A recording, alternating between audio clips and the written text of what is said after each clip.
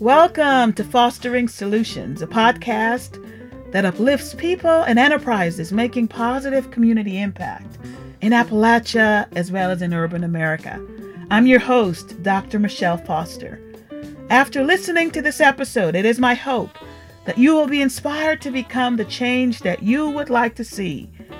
In my professional experience, which began in engineering and continued in community economic development and now philanthropy, I've seen firsthand that ordinary people can achieve extraordinary things with the right mindset.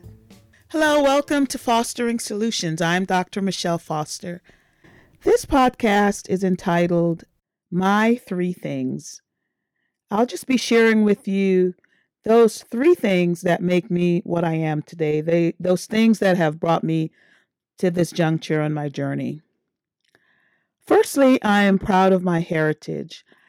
I was born in Guyana, a small South American country that was formerly called British Guyana.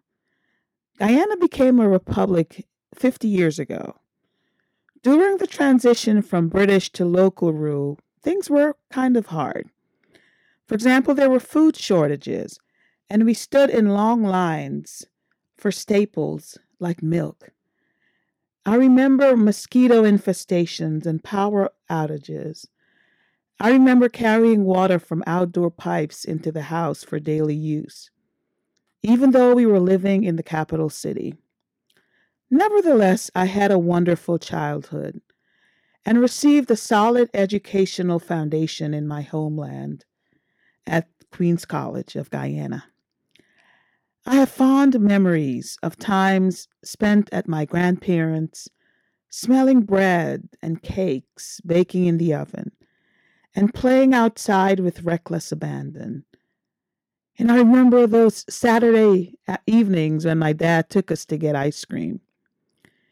You're probably wondering how I got here, where I live in West Virginia. How did I get to West Virginia from there? Well, I'll tell you. In the 1970s, American and British hospitals periodically recruited Guyanese nurses, and two of my aunts were recruited. My mom accepted a sponsorship offer to join them in living the American dream, and we immigrated to Brooklyn, New York when I was 17 years old. We came to the U.S. legally in an airplane through New York's JFK Airport. So a border wall would not have kept us out. It would not have been a barrier. For 5 years, we lived in my Aunt Norma's finished basement. We were a family of 5 living in less than 1,000 square feet. I will be eternally grateful to my Aunt Norma for her generosity. My parents restarted their careers. My dad was the chief financial officer at the post office in Guyana. He went from being the CFO to an accounting temp. My mom went from educating teachers in Guyana to teaching children in a child care center. My parents worked hard and saved most of what they earned. And after 5 years living in the basement, they purchased a home, and we went through the process of becoming naturalized U.S. citizens. As naturalized citizens, we can vote, and you better believe we vote every chance we get. I'm proud of my roots. My early life experiences equipped me to boldly face challenges that come my way. So be proud of who you are and be proud of your roots. It is not how you start, but how you finish. Secondly, I pursued my passion. I pursued that thing that set my soul on fire.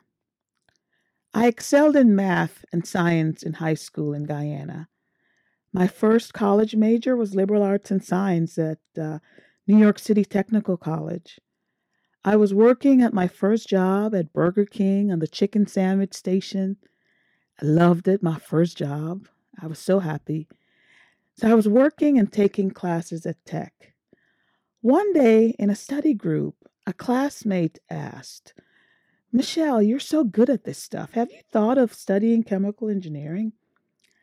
After pondering this question for a while and doing some research in the library, I transferred to the chemical engineering program at City College of New York. They're all a part of the City University of New York system. When I left CCNY with a bachelor's degree in one hand and a job offer in the other, I thought I was going to be a chemical engineer for the rest of my life. Boy, was I wrong. My full time engineering career began at British Petroleum Research in Cleveland and continued at Union Carbide in South Charleston. Forwarding a few years, I was married and earning a great living in engineering, but there was still a void in my life. I joined Ferguson Memorial Church, Baptist Church, and started volunteering. It got to the point where I couldn't wait for my work day to end to volunteer with the youth program at the church. Eventually, Pastor Helliger recognized leadership, administration, and other gifts in me before I even realized them for myself. And he encouraged me to pursue my passion through KISRA, the nonprofit community economic development organization that works to strengthen families. The organization at the time was established on paper, but it was not operational. My interest in engineering soon dissipated, and I took a leap of faith to full-time service at KISRA, where I developed and implemented programs that strengthened families for almost 18 years. I was living on about half of my engineering salary when I started out, but it felt like a light had been turned on in me. I went to sleep at night thinking about KISRA and woke up in the mornings thinking about KISRA. I even went back to school and completed a doctorate in community economic development. I went from polymer process design to social program design, from chemical engineering to social engineering. My soul was on fire.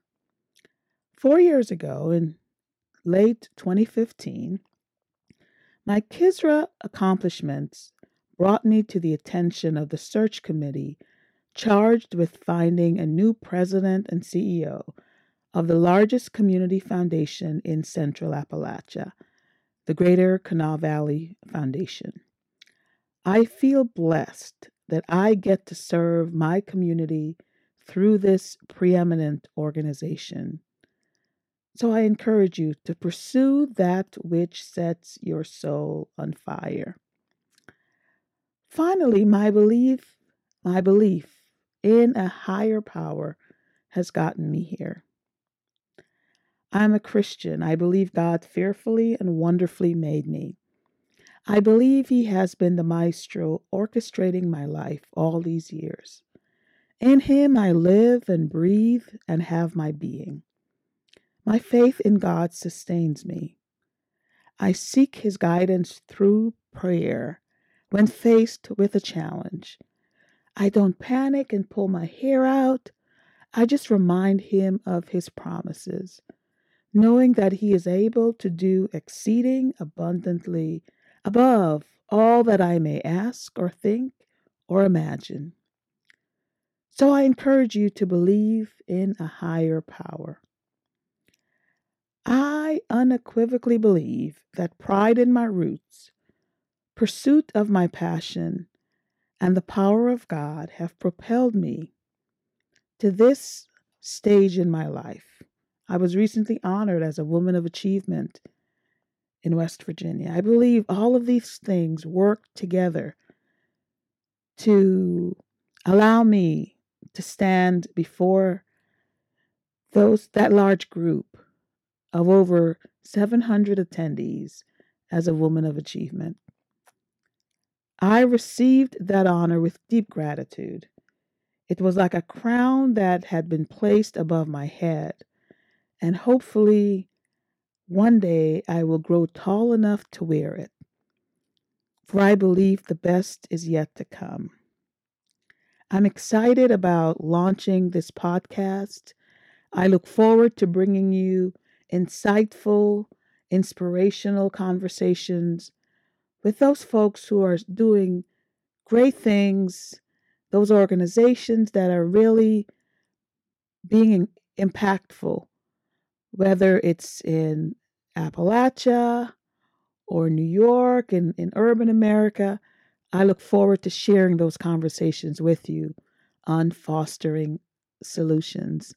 Thank you so much for listening.